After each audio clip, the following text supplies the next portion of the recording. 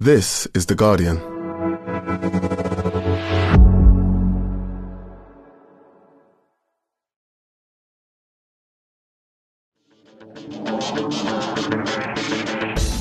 Hello and welcome to The Guardian Football Weekly. A brilliant game at the Lane, the kind of attacking football El Tel would have loved, if not the result. 1,000 offside goals for Spurs.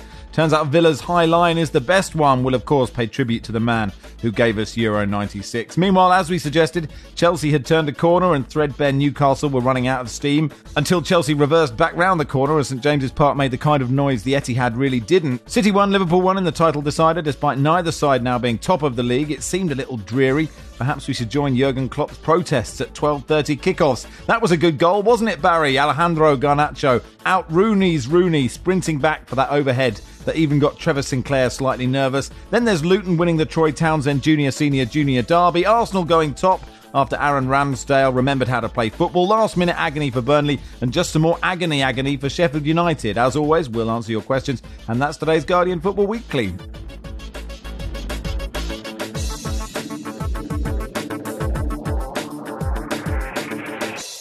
On the panel today, Barry Glendenning, welcome.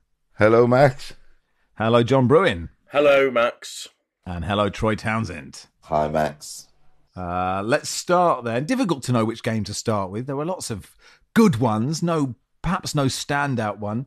But given the Terry Venables news, we'll start at the Tottenham Hotspur Stadium. Mike says, after 3 defeats on the spin for Spurs, is this the worst title defence ever seen? Gavin says, if the Spurs slump continues and the Johnny Lou Ange prophecy comes to pass, which vibes man will Spurs go for next? Bez, he asks. I mean, they could have been, Barry, 5-0 or maybe 5-2 up after about 20 minutes. Every time I looked up, Heung-min Son had scored and it was ruled out for offside. And yet Aston Villa won. Yeah, I mean, I thought this was the standout game of the weekend by a considerable distance. And as someone with no dog in the fight, I found it tremendously entertaining.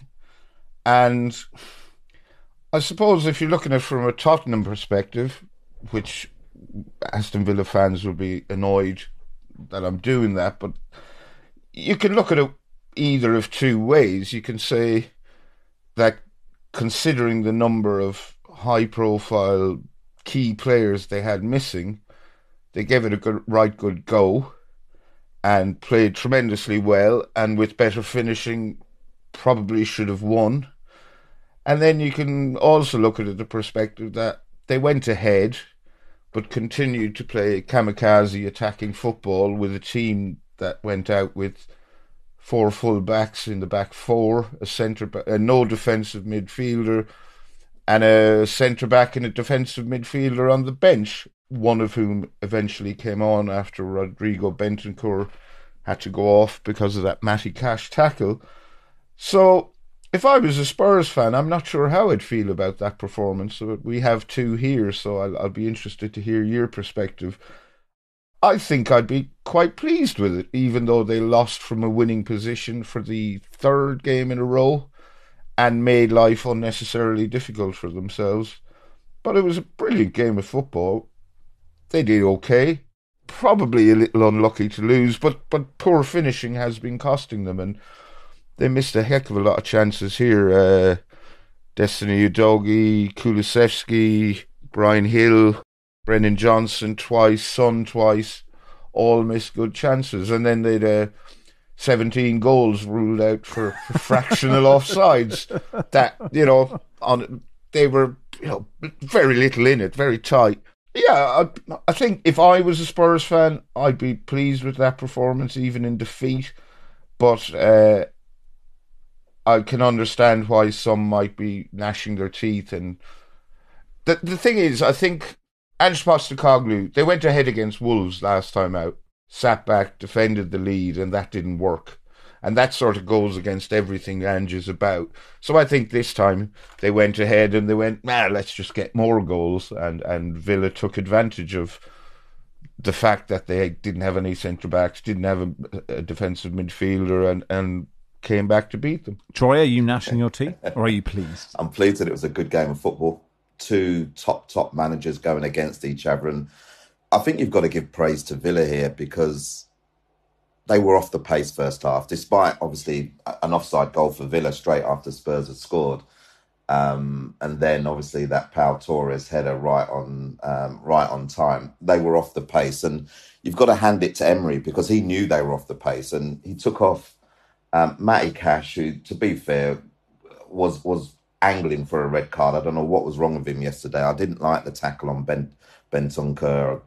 Not the best, particularly someone that has suffered a long-term injury and maybe could have gone for a couple of niggly ones after that. He took him off. He took the RB off, who was ineffective.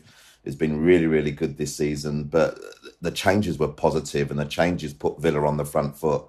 And I think they took Spurs by surprise. Tielemans set up the goal for Ollie Watkins, very similar goal to one we'll speak about a little bit later on. And Bailey was a threat as well. So I think you've got to hand it to the way that Emery turned it around. Spurs were unfortunate, but no one's going to remember being unfortunate in 3 games on the spin and throwing away a goal lead and being on the front foot. And I like Ange, but maybe there comes a time when, particularly after 2 defeats, that you kind of go, we need to get a result out of today's game. And Villa are no mugs. Listen, I thought Unai Emery did very, very well in the way that he changed it, and they, in the end, they deserved the win despite all those Spurs opportunities.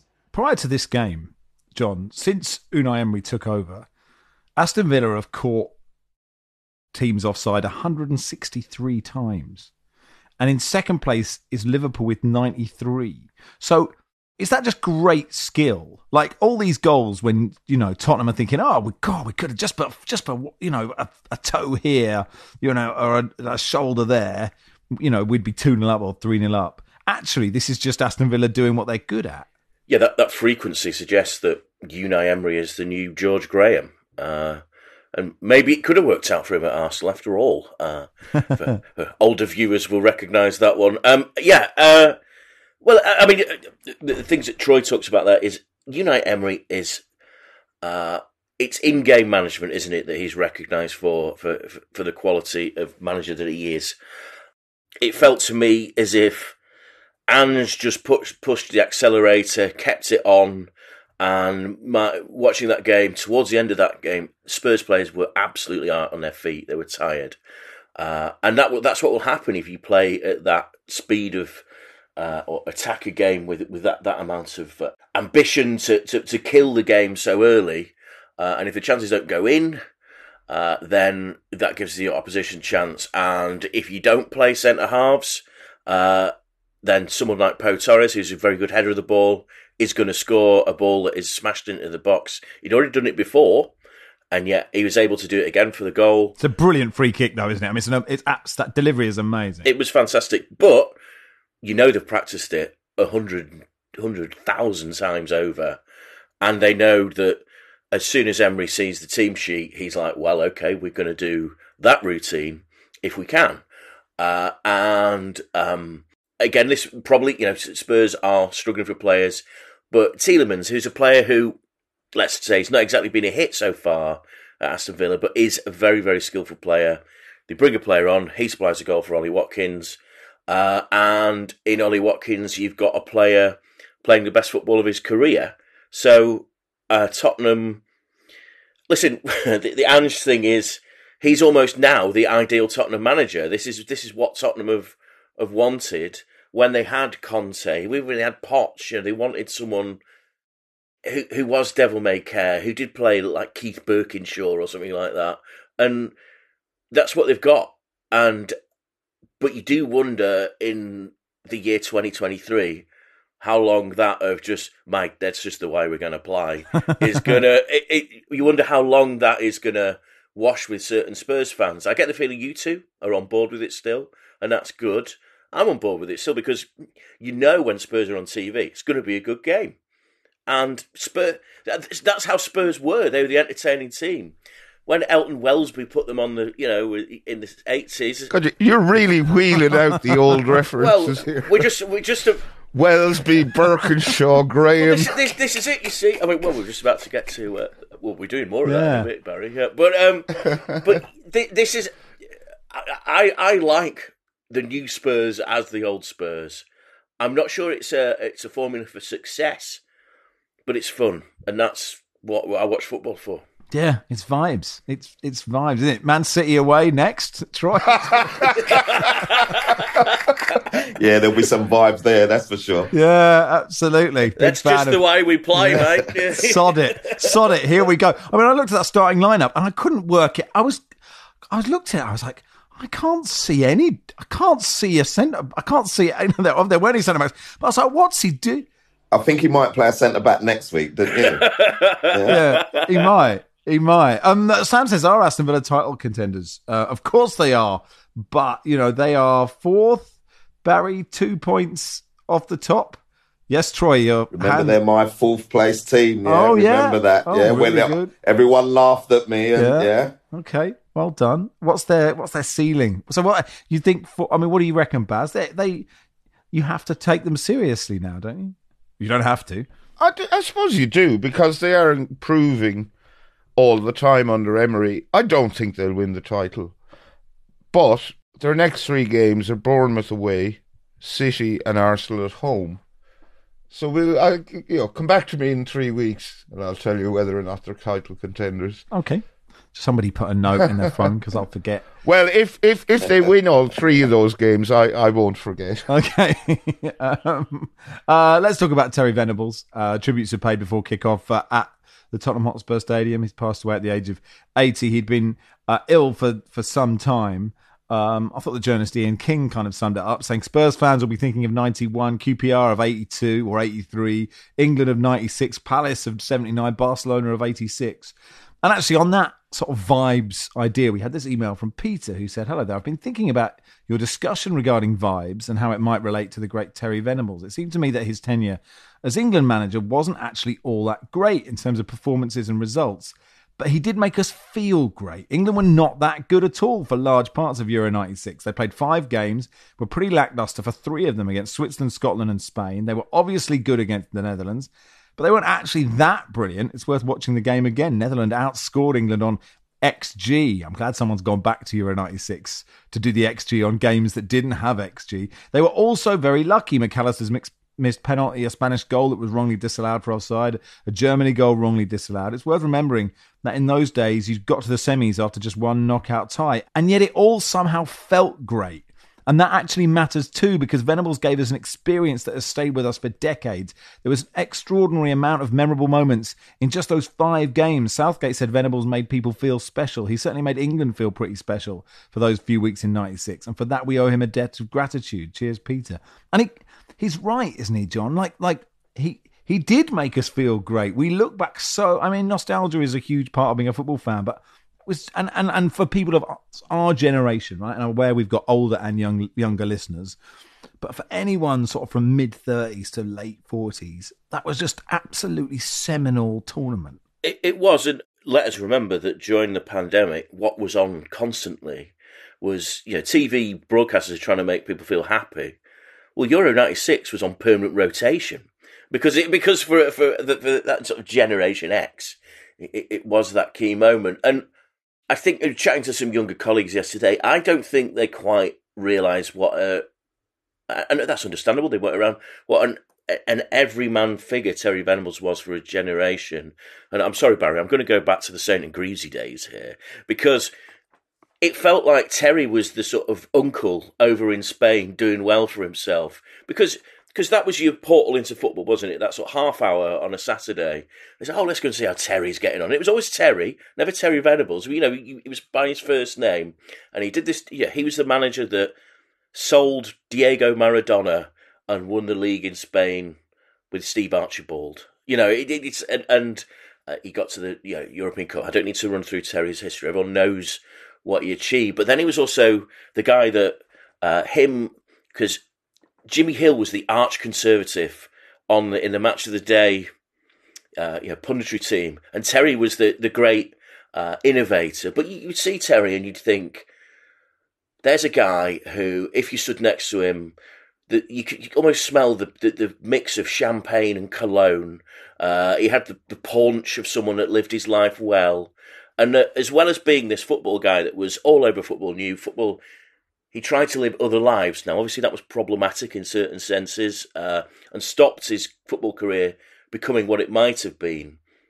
But what he did at just about everywhere until the later part of his career. If you think about Paul Gascoigne, the player that our generation would look to as the best player that we've seen as an Englishman, who made him play his best football? That was Terry Venables at Spurs, that 1991 season. And he just had that ability to make players believe in themselves.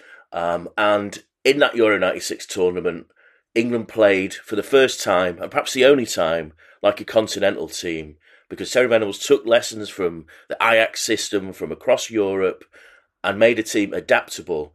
And, Gary Neville talked, didn't he, about all the different positions he played during one tournament. And as a football man, there are very few people like Terry Venables, and it's very sad to see him no longer around. And that's true, Troy, isn't it? That I don't know if it's an oversimplification to say English football pre-Eltel was 4-4-2, get it launched, and, there are a couple of people on this panel who like that kind of thing, but so I don't know if he was a revolutionary. I don't know if that's perhaps too far, but he was certainly incredibly tactically astute, and if you've read any of the obituaries about him, every player just loved him. Yeah, I think, look, you have to almost, that revolutionary term, you may have to use it because he changed football in a way that many had tried to but hadn't done in the past. Going out to Barcelona was no mean feat considering they hadn't won the title for some 10 plus years. Taking Stevie Archibald out there and making him become a hero is no mean feat either. But dealing with that England situation, I think the England situation, he didn't have a great record at England, but for those 4 or 5 weeks, what it was of those Euros, and John has quite rightly said, everyone fell back in love with their nation. And remember, they had a tricky entry into the Euros with the old going out drinking and the bar stuff. But he elevated players. The way that Shearer, Lineker, Gary Neville, Darren Anderton, I don't know if you heard Darren Anderton yesterday, but the way that they spoke about him, just as a human being, someone that generally cared about them. Shearer wasn't having a good time for England. And, Eltel, there I am calling him Eltel, by the way, strolled in and said, "You're going to be my number 9. No matter how many goals, if you don't score for the next 5, 6, 7 games." And Shearer said, that gave him the confidence to go into that Euros, believing that he was the best number 9 in Europe. Darren Anderton getting booed at Spurs and getting taken off in a game. And he ignored the game, went down to the changing room and said to Darren, "I didn't even buy you for this season. I bought you for next season. So everything you do this season is a bonus, So every time you go out on the pitch, just take it as a bonus." So the way that he handled, we hadn't heard those stories before. So the way that he handled those situations, as well as then becoming this top tactical coach who, when you hear the likes of Gary Neville said he'd never seen it before and who he'd worked under, that is an amazing plaudit. And also remember for that Euros that it was already decided that he was not going to continue in that role. And Glenn Hoddle was coming in. And sometimes as a manager, you can almost just pie that off, can't you? Well, I'm not really going to worry about this. But he wanted to bring that trophy home because he knew that his status was going to be at such a high. And it's a real shame that they couldn't, thanks to the current England manager. But hey, it's one of those things, wasn't it? When Troy was mentioning the dentist chair, Baz, we were on the radio yesterday when the news broke, and a couple of things that really stuck out to me was one was Danny Kelly coming on spoke brilliantly about him, but said, he was the first player he saw that always had a suntan. Yeah. All these old 60s cloggers were all balding and just a buck tooth and all this. And here was this debonair guy. And the other was Gary Mabbott, who said, even after defeats, he'd take them to a nightclub. So he probably wasn't that bothered about the dentist chair, was he? Yeah, I mean, he just seemed like a guy who'd be great company on a night out. Good stories. Lots of champagne. He was quite popular in Ireland. Like in Ireland, everyone kind of liked Terry. Barca Jim, our pal, he texted me yesterday and described him as the very likeable manager of a very unlikable team in that England Euro 96 team. And I think it's important to remember that around the time of Euro 96, English football wasn't in a very good place. And I think a lot of the games at that tournament, not England games, but a lot of other games featuring, not Scotland, not England, were pretty poorly attended. Whereas now they wouldn't, every stadium would be packed for every game, no matter who was playing. And I think the success, such as it was of that England team, did a lot to make football more popular, or repopularise football in this country. And that 4-1. I remember going to Parker's Piece, which is this big square expanse of grass in Cambridge, and playing just taking a ball down after the Netherlands game, and it was sort of dusk, and it ended up about 80 aside of just absolutely shit-faced people, so delighted at that result. And then the penalties, after the penalties against Germany, I think the BBC played Walk Away by Cast, and just sitting there bereft, thinking that we couldn't not win this tournament. That moment, though, when the photo's been in every paper of Gareth Southgate's missed the penalty, and Terry Venables goes over to...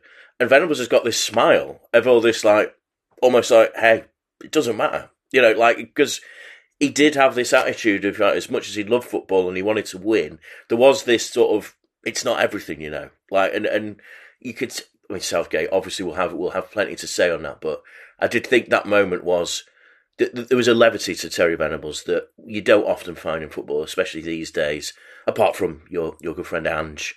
Because that's just the way we play, mate. Yeah, it's all about good vibes, and El Tel gave us that. May he rest in peace. We'll be back in a sec.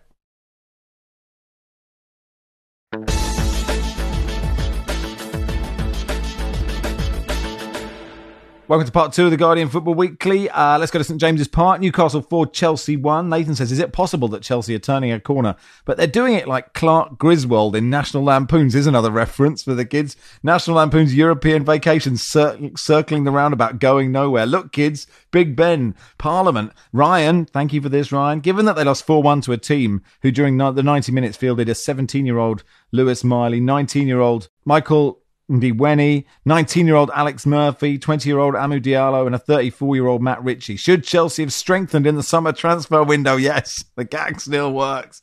There is something, Troy, about St James's Park and momentum that can blow teams away, and I certainly need to stop writing them off. It's raucous again, wasn't it?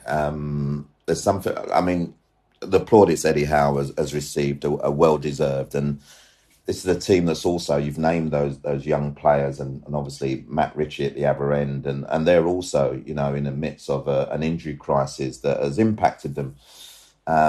But playing at home there has given them a massive lift. And listen, I honestly thought with the way Chelsea have been going just recently, the turnaround, that they'd win this one. But Newcastle came to the fore, and that young Lewis Miley, someone that's been spoken about quite a bit, and someone who had a really good summer. It was earmarked for some games. I don't think he was earmarked for some games so quick, but the opening goal was all about his threaded pass through to Isaac, and it was a beautiful pass through the eye of a needle, and Isaac dispatched it in the manner that it deserved, else no one would be able to talk about it. And I suppose from there, that gave Newcastle the belief with the players in the team that they could go on and finish it off. Now, I'm not quite sure. Chelsea contributed quite a bit to this Newcastle win, obviously. Thiago Silva, who I championed quite a bit, not just because of his age, but because of his quality. That John's giving me the old, give it a rest sign. But No, I'm saying Thiago, it was sad, actually. Yeah. I share.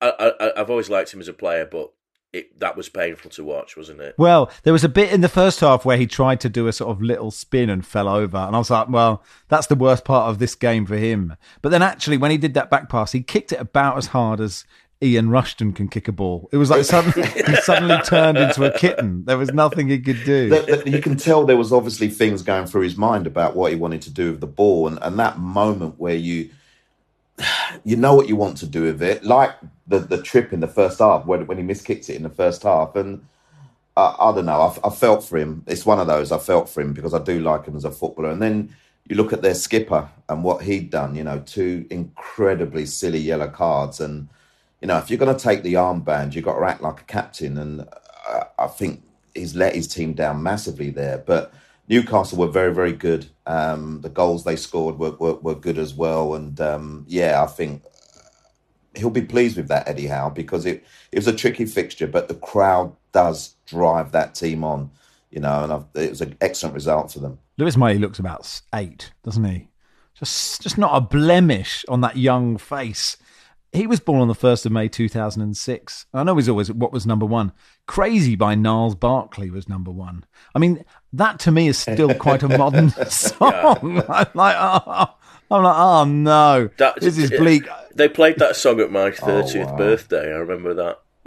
So that makes me feel very old. Yeah. Yeah. I mean, Baz, you like me thought Chelsea would win this game. I did, yeah, and they played okay in the first half.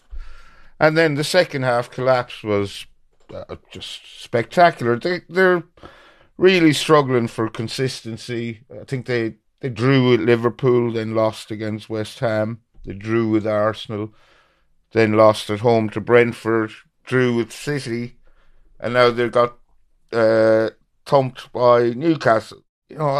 Any time they look like they're getting going, they automatically suffer a setback.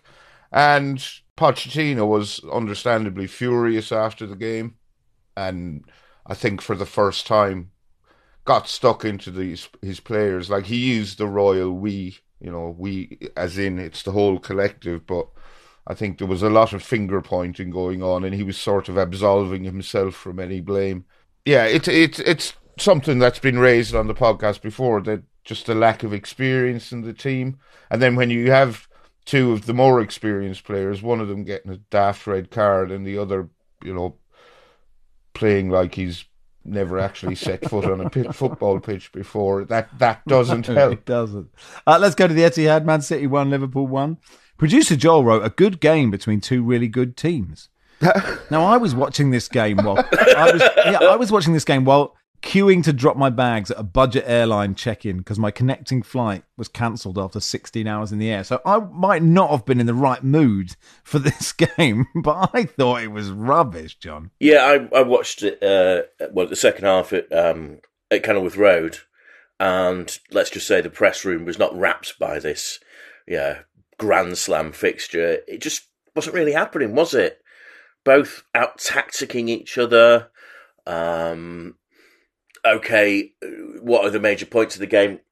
Alisson's goal kick. Oh dear. He wouldn't have made it into one of those montages of goal kicks that you get on the internet, would you? No. Who's the guy that does those? Brian's gun. Yeah, excellent. Yeah, Brian's. He wouldn't have made it into Brian's gun, no. And then I don't think he was particularly convincing when Haaland shots along the floor either. That was all his mistake. Great goal by Trent Alexander-Arnold. Let's credit him with that. Still not sure he's a midfielder. It was just...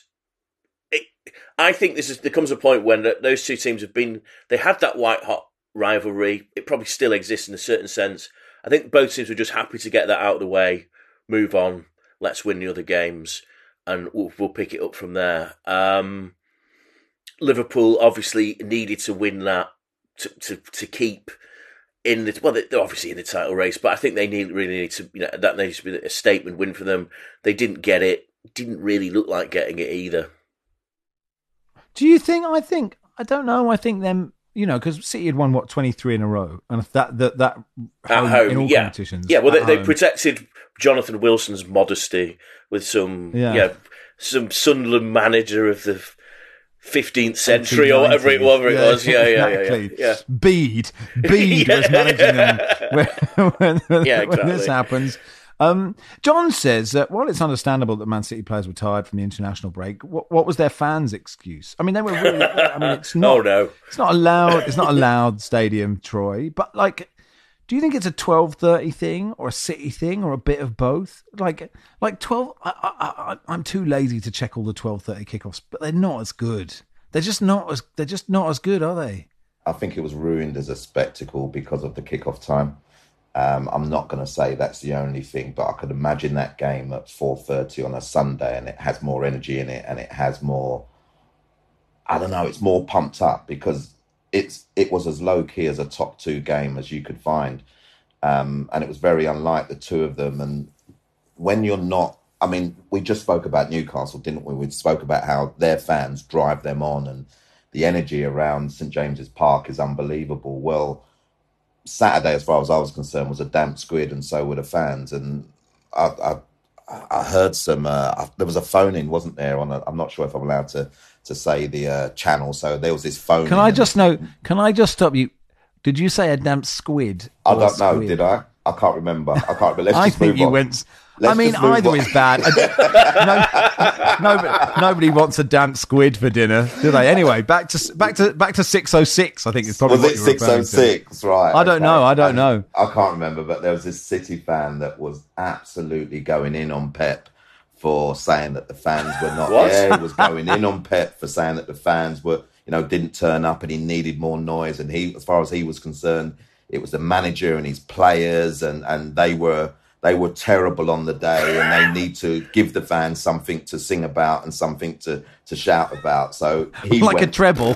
That might just do it. Yeah, that might just do it. But he went off key, and it was quite funny to listen to. But do you think? Sorry, Troy. Do you think it is? Expectation is everything here, right? The Newcastle fans are still on this journey. They're not won anything yet, right? They're and it might come in 10 years that Newcastle fans turn up and go, "Oh, we've won another trophy. Who cares?" Like City are in that space now. I'm going to speak out not in defence of Manchester City fans, but I'm going to say I've seen this behaviour before, and it was at Manchester United back in the early 2000s. Once the treble journey had been completed, you went to a 3 p.m. kickoff against Derby County, or you name it. The atmosphere used to be terrible then, and I think Liverpool fans would probably tell you the same. Post their great feats of the 80s, is that there comes a point when your team is so good that you're actually asking to be entertained, and I think maybe City fans are at that point. They've been through the whole gamut of the journey and out the other side, and they're actually at this point which actually people will laugh about this, but if you support a team that's used to winning all the time, winning actually doesn't become this point of celebration like Newcastle have got this sort of, we've beaten Chelsea, what a brilliant day, everyone out on the tune. It's almost like a sense of relief. We won the title this year, that's a relief. Well, it's a totally different. It's a different. Don't know what that feels like, John. No, well, Troy, no, I'm sorry. But Much like the FSA awards, which I nervously bring up because Gary Lineker's probably got it in the bag this year. But so you must be weird for the sort of older City fans who remember Main Road. Well, come on, I think they'll be like that too now. I mean, success just turns grounds into that. It becomes like almost like a theme park of like you go to watch the team win. Let's go to Goodison, not a ground where the fans expect to win. No, and they didn't. Leo says, could we replace all post-match analysis with a reel of the best overhead kicks scored in the Premier League? I'm for this. Jim, Sinclair Spectrum rating required. I gave it an 8.9. Well, I mean, it's not me. It's obviously just what is announced. Charlie just asked Barry if he could have scored it. Yes, a ludicrous number of, that was a good goal, wasn't it, Barry? And Chris says, has Garnacho sealed goal of the season, or does Ethan Pinnock still have something in his locker? I mean, it's such a brilliant overhead kick, Barry, isn't it? And it almost came too early, like not ready for a goal of this quality this early in a game. Yeah, I mean, I think Michael Elise probably had a contender for goal of the season 24 hours previously, and up pops Alejandro Garnacho with that spectacularly acrobatic overhead kick. It was a good team goal, and it was an excellent individual goal, all wrapped in one. I think Victor Lindelof played a great crossfield diagonal to Rashford, who put Dallo in behind with a weighted pass across to Garnacho, and he had to work to get under the ball in the right position, and then just into the top corner, not straight, diagonal. Pickford dived, didn't get near it, and it's just a sensational goal. He knew it. All his teammates knew it. Everyone in Goodison knew it. I know Everton fans are not in a mood for magnanimity and celebrating things, but I think if I was an Everton fan and I was behind that goal, I would have spontaneously just applauded that strike, even though it was against my team. I think if I was an Everton player, I was wondering, would it be? How would you know? Would you be forced to? You'd be instantly sold. If you were James Tarkowski and we're like, do you know what? Fair play. Because when I'm playing five-a-side, if the Oppo do something good, I do say, oh, no, that was good.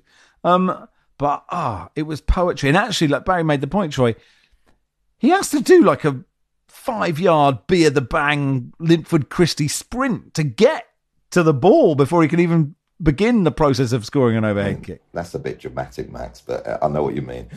Okay. No, listen, the way he... Who do you want? I'm trying to think. I'm running out of sprinters. The sprint from De Zerbi, we'll talk about that later on. It could be a De Zerbi type sprint. Yeah. No. Huey Teep. Huey Teep. There we go. A Huey Teep type sprint. Listen, the cross... Huey Teep. Huey Always in lane one. He's always in lane one. I'm trying to get back on it? track, and you two are just... Yeah, here we go, Troy. Come on, Troy. Focus. I mean, the cross from... It's just a decent cross into the box. You know, it's not aimed at anybody. It's a cross where you want someone to get on the end of it. And the movement from Garnacho, the couple of steps back to set himself to do what he did. I mean, there was this big debate yesterday, wasn't there? I don't know. We always do this, don't we, in football? You know, what's the next best one? Well, it was Rooney. Well, what was the context of Rooney's goal? We never seem to just enjoy the moment and allow it to just sit alone by itself. It was an incredible strike. He said he didn't know that it went in until he heard the fans. I watched Garnacho. He was watching it all the way. He wanted to know. He hit a sweet connection and he wanted to know where it ended up. And it was perfection. And you described it, Max, the pass from Lindelof, which I don't know where that came from, by the way. But that was, I mean, how much space and time that he had. How much space and time Rashford had. You know, Everton should have been pumped up right at the beginning of the game, and their fans were definitely trying to make them pumped up. But the space that all those players had to kind of connect the dots that ended up with Garnacho in space doing what he did was just unbelievable. And I think if it was another type of goal, it wouldn't have deflated the stadium, because the stadium was up, wasn't it? I think if it was another type of goal, it wouldn't have deflated the stadium the way that it is, but that the way that it did. But that early, that quality, that precision, and you know, the stadium was flat very, very early doors. It picked up again, but wow, Garnacho has threatened brilliance so much in his short career. He won't better that. He won't better that, and he's got a long way to go. That's it. Retirement. Just end your career now. There's nothing you can do. Tom says, who should Kobbie Mainoo sit next to when he gets on that plane? Had a good game, John, didn't he? And I confess, was not aware of this human being until yesterday. He played very well on the pre-season tour, and those that follow Manchester United's representative teams have been championing him for quite a long time. Unfortunately, got an injury out in America, and they've been waiting a long time to see him, and I hadn't seen him play before, and he was hugely impressive, wasn't he? Played with real confidence. Obviously, that clearance off the line was vital, and Manchester United have cried out for that player.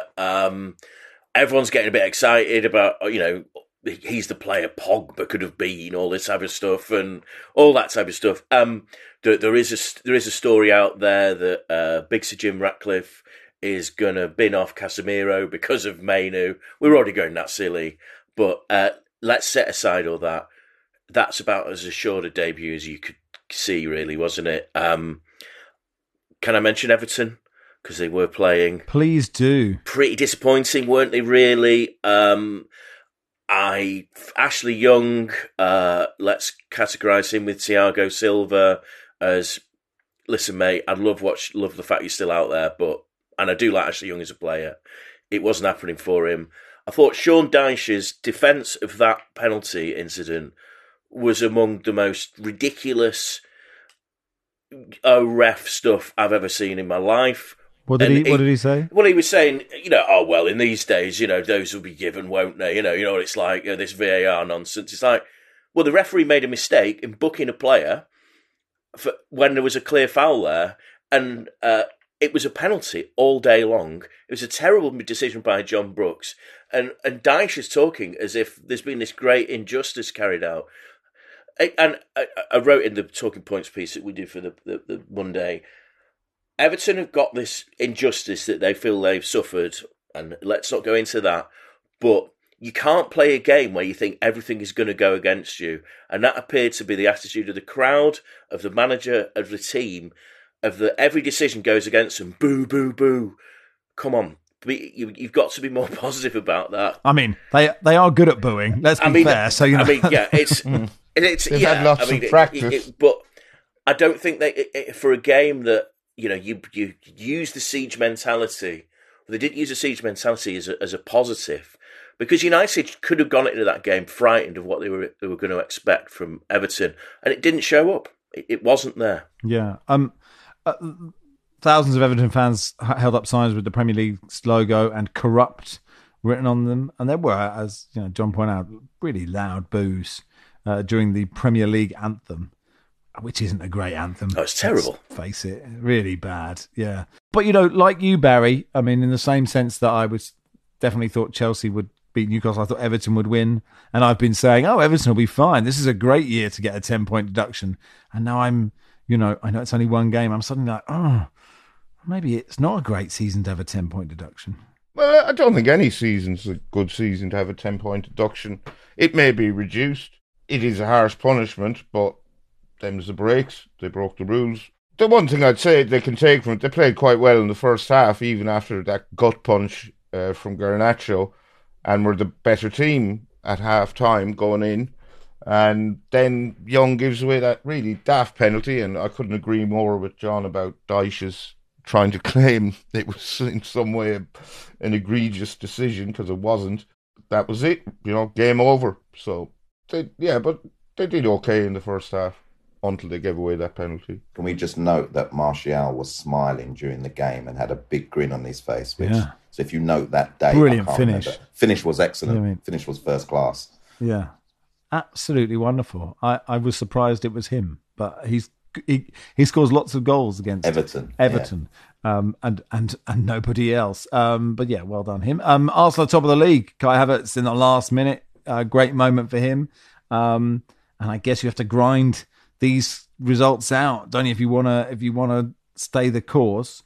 I mean, the big story from this was Aaron Ramsdale playing Baz, and for the first 15 minutes, it looked like he had a touch of the Thiago Silvas, like he'd completely forgotten how to play football, and that was quite funny. One imagines he's understandably nervous because he doesn't get many opportunities because he's been relegated to number 2 in the pecking order, and he's been relegated, some say unfairly.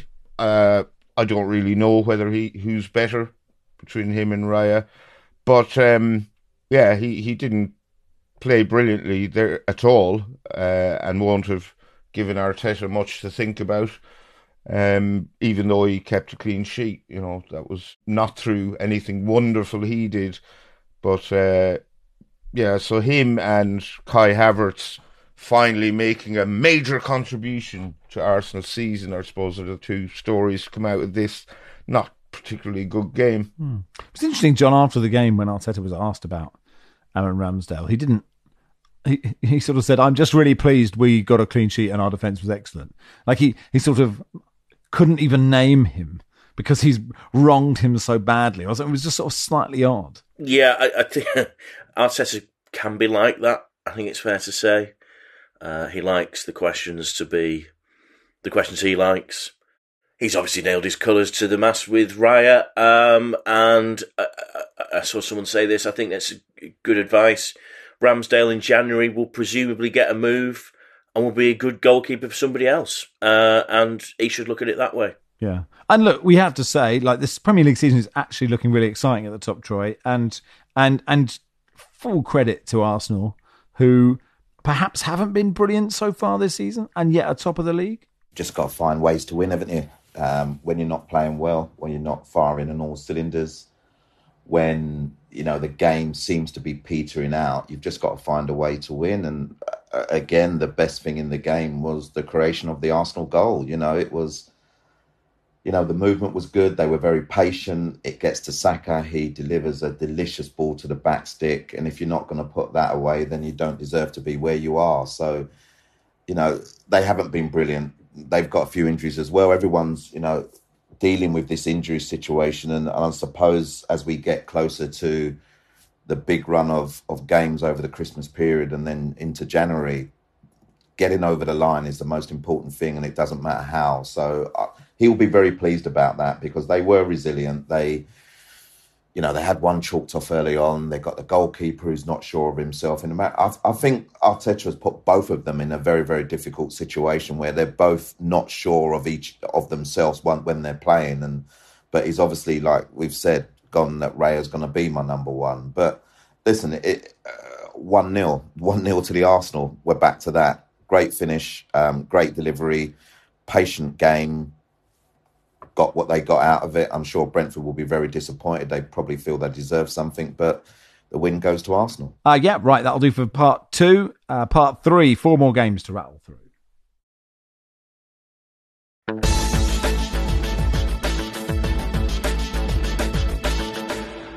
Welcome to part 3 of the Guardian Football Weekly. To Kenilworth Road then. John, you were there. Troy, were you there? I was indeed. There we go. We really wanted to get this totally covered. Barry, why weren't you there? We weren't thinking this through when we booked this panel. I'm still thawing out from the last time I was at Kenilworth Road when Luton were playing non-league football. I'm still thawing out now, I have to say. Presumably, Troy was in a prawn sandwich box. Yeah. Have you been to Luton? I have been There's to Luton. There's not many prawn sandwich boxes, but yeah. No. Is there a chicken feet box? There must be a chicken feet box, I presume. A brilliant result for Luton, Troy. An amazing result for Luton, and one that they had to take.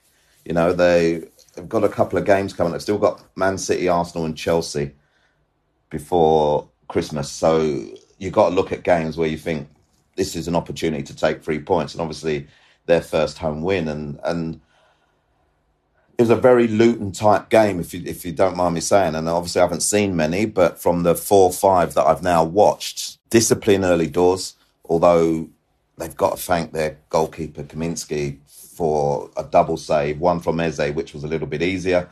He pushed it out and Slot followed up, and then a one-handed save, left-hand side. Amazing. And then what they do is he really goes for it.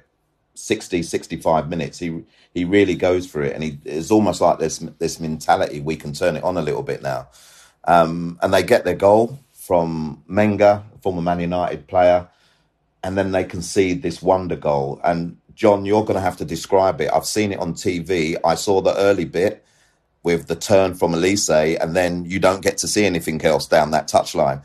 And then I see a ball getting whipped into the top corner, and I don't know if it's Elise or not. So I don't know what went on, but it was an excellent goal a minute afterwards. God, Andros giving his dad restricted view tickets. It's absolute outrage. I've got news for you, Troy. We must have been sat near each other, because my view was really more restricted than that. I saw Olise receive the ball almost straight from kickoff, wasn't it? And then he sets off, and then the ball's in the net. Because it was just, I mean, and obviously we have a replay in a very although and I'm not going to do down at Luton South of this, but the TV screens are like, you had the contrast up in about 1987 or something like that, so it wasn't quite. When you turn them off at the end, does it all go down into a dot? Exactly. Down to the middle. It was a fantastic goal. A player who is so talented. I've been looking to see him score quite a few goals. The only thing I would say about him is it doesn't happen enough. He doesn't get involved enough compared to Eze, who, when he went off, the game changed a little bit, didn't it? Yeah. Though I noticed, actually, Troy, I don't know if I could say this. Luton took off a player and brought on a guy that scored a goal.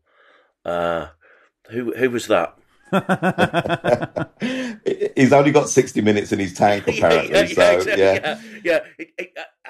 Andros played well before that. He was him and Ross Barkley looked the players capable of knitting it together, and then after that, as you said, Rob Edwards, it was like put the throttle on with fresher legs, shall we say? Wasn't their winner more or less the same goal they scored to go 2-1 up against Liverpool? like identical. Yeah, Ross Barkley out to the side. Ogbene, who had a great game, by the way. It's a great game, yeah. And Jacob Brown slides across. Yeah, I mean, it was a great game to be, actually. I really did enjoy it. The cross caused confusion, didn't it? Because Anderson could have dealt with it. Johnson could have dealt with it. They both said, well, will you deal with it? And then Brown comes in and nicks it in. And then they announced 12-minute stoppage time, by the way, which ended up being 14. So that wasn't great. But no, it's a great victory for Luton. You know, for 11,000, just over 11,000 stadium, that place was rocking.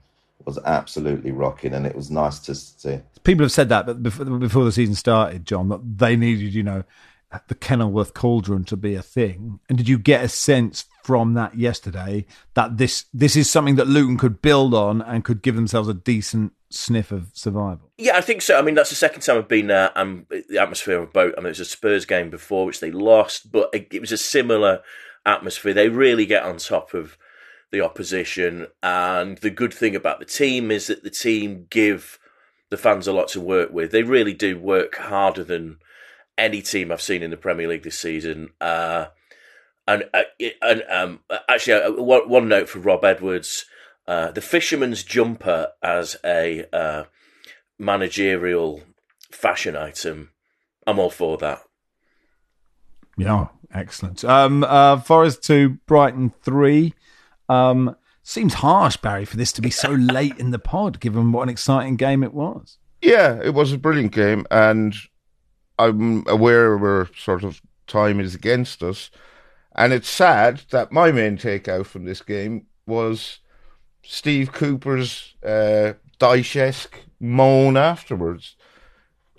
Forest were a goal up at home against a team that is absolutely decimated by injury and has, I think, 2 or 3 more injuries on the back of this game. And they lost. And all he could do was blame the referee for 2 decisions that I think were perfectly reasonable. And he's getting into that. I'm a fan of Steve Cooper's, but his pre-match moaning is getting really tiresome. And yeah, I think it's quite unedifying for him, because Forest should have won this game, and they threw it away, and he has no one to blame but himself and his own players. The other takeout is Evan Ferguson is really good and scored another belting goal. That's kind of it, really. Oh, the Lewis Dunk sending off was quite strange. So he got sent off 2 yellow cards in quick succession for dissent. The first one's fine. And then he appeared to go and shake Anthony Taylor's hand. Now, I don't know if he said something to Taylor or what, but it seemed like... From what I hear, Barry, he said something. Okay. And it was a red. It was a red, not a second yellow. Oh, really? Yeah. So personally abusive language, apparently. And you can tell that he's talking... Well, he's saying something to him. He turns back round, offers his hand, because he knows he's said something that, you know, he shouldn't have said. And Anthony Taylor, quite rightly, has just gone to his pocket and given him a red. And he looked quite embarrassed, Dunk, as he got the red card. It's very irresponsible of him because, as I say, like Reece James, Brighton have, I think, 13 odd players out injured, many of them key, and now he's going to have I think, is that his second red of the season? No, it isn't. It's his first. But so he's now looking at a ban, and that's just daft. But people do things in the heat of the moment, I suppose. Sheffield United 1, Bournemouth 3. Barry, you're our resident Bournemouth correspondent. 3 wins in 4 for them. Iraola beginning to look like the manager we were all, brackets, Sid, was expecting this season. Yeah, I mean, I would caveat this win with the fact Sheffield United were absolutely appalling. In the same way, I would caveat their win against Newcastle with the fact Newcastle were decimated by injury and looked incredibly leggy. But they're good results. Watching this game, Antoine Semenyo looked really, really good for Bournemouth. Can't say they signed him in January. The one thing to say about Bournemouth is that they have spent money, not on the quiet, but in a way that, say, Sheffield United haven't. And Bournemouth's owners are ambitious to establish a Premier League club. I don't think we can say the same about Sheffield United. It's quite sad. The fans did boo the team they might boo the owners a bit more, I think. Burnley 1, West Ham 2, finally. Tuchel says, are Burnley going to be okay? Unlikely, Troy, isn't it? I mean, they were so close to getting a win, and to come away with nothing is brutal. But it's becoming a bit of a trait now, and something's got to change. It's seven home defeats in a row, and we were just talking about Luton and them making Kenilworth Road a fortress. Any team down the bottom, their home form is absolutely vital. Maybe not Everton, because you seem to be better away from home, but the home form is absolutely vital. And again, they're a young side, and I think they're showing that they're a young side. When the pressure comes on, they can't see games out. They haven't got enough who will just put the ball into row Z, or who will smash it down the pitch and get everybody up. And, they held that 1-goal lead for quite a long time and deserved it, by the way. West Ham didn't look great, but once West Ham got a sniff that they were tiring, and once they got a sniff that they were, they were getting a little bit nervous, they took the ball by the horns, and Kudos was brilliant in the creation of both goals. Look, for Burnley, I don't think Vincent Kompany's in trouble, but I think something needs to change, because they've got to get results. He's got to pick results up and playing the way that he wants to play, which is instilling in the players, but they've not found a way to win games. So something's got to give. So what, if it's not him, what is it? Be more direct, be more pragmatic? I just think the approach needs to be, particularly in that game on Saturday, then, is you're 1-0 up. You've got to settle. You've got to be satisfied almost. You've got to get over the line. I think the confidence that a win gives you is unbelievable. And particularly in their position, they've just got to get over the line. So, keeping that score, a 1-0 win against West Ham, is a decent result. And I think it just, confidence just flows through the whole club.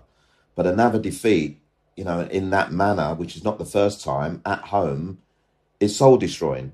And, does Vincent need to change his tactics a little bit? Is it something that they've said, look, Vin, just go and do what you've got to do. We'll take the rough with the smooth. And if we get relegated, we get relegated. But it's a tricky one to deal with. And I think he's got to find a result somewhere, and he's got to instill the confidence in the players to believe that they can get results. They've got Sheffield United at home next. Okay, so there's their result. That is a big one. Yeah, taking the rough with the smooth is easier than just taking the rough with the rough, which is what is currently happening. But maybe, we started the pod with a vibes guy. We paid tribute to a vibes guy. Maybe Vincent Kompany will end the pod as just a vibes guy. And this is the vibe. We just keep on playing like this. He needs a pair of maracas. He does. That would be amazing. Right. Fulham Wolves is tonight. We'll cover that on Wednesday's pod, if we remember, of course. And that'll do for today. Thank you, John. Thanks, Max. Thanks, Troy. Pleasure, Max. Thank you, Barry. Thank you. Football Weekly is produced by Joel Grove. Our executive producer is Danielle Stevens.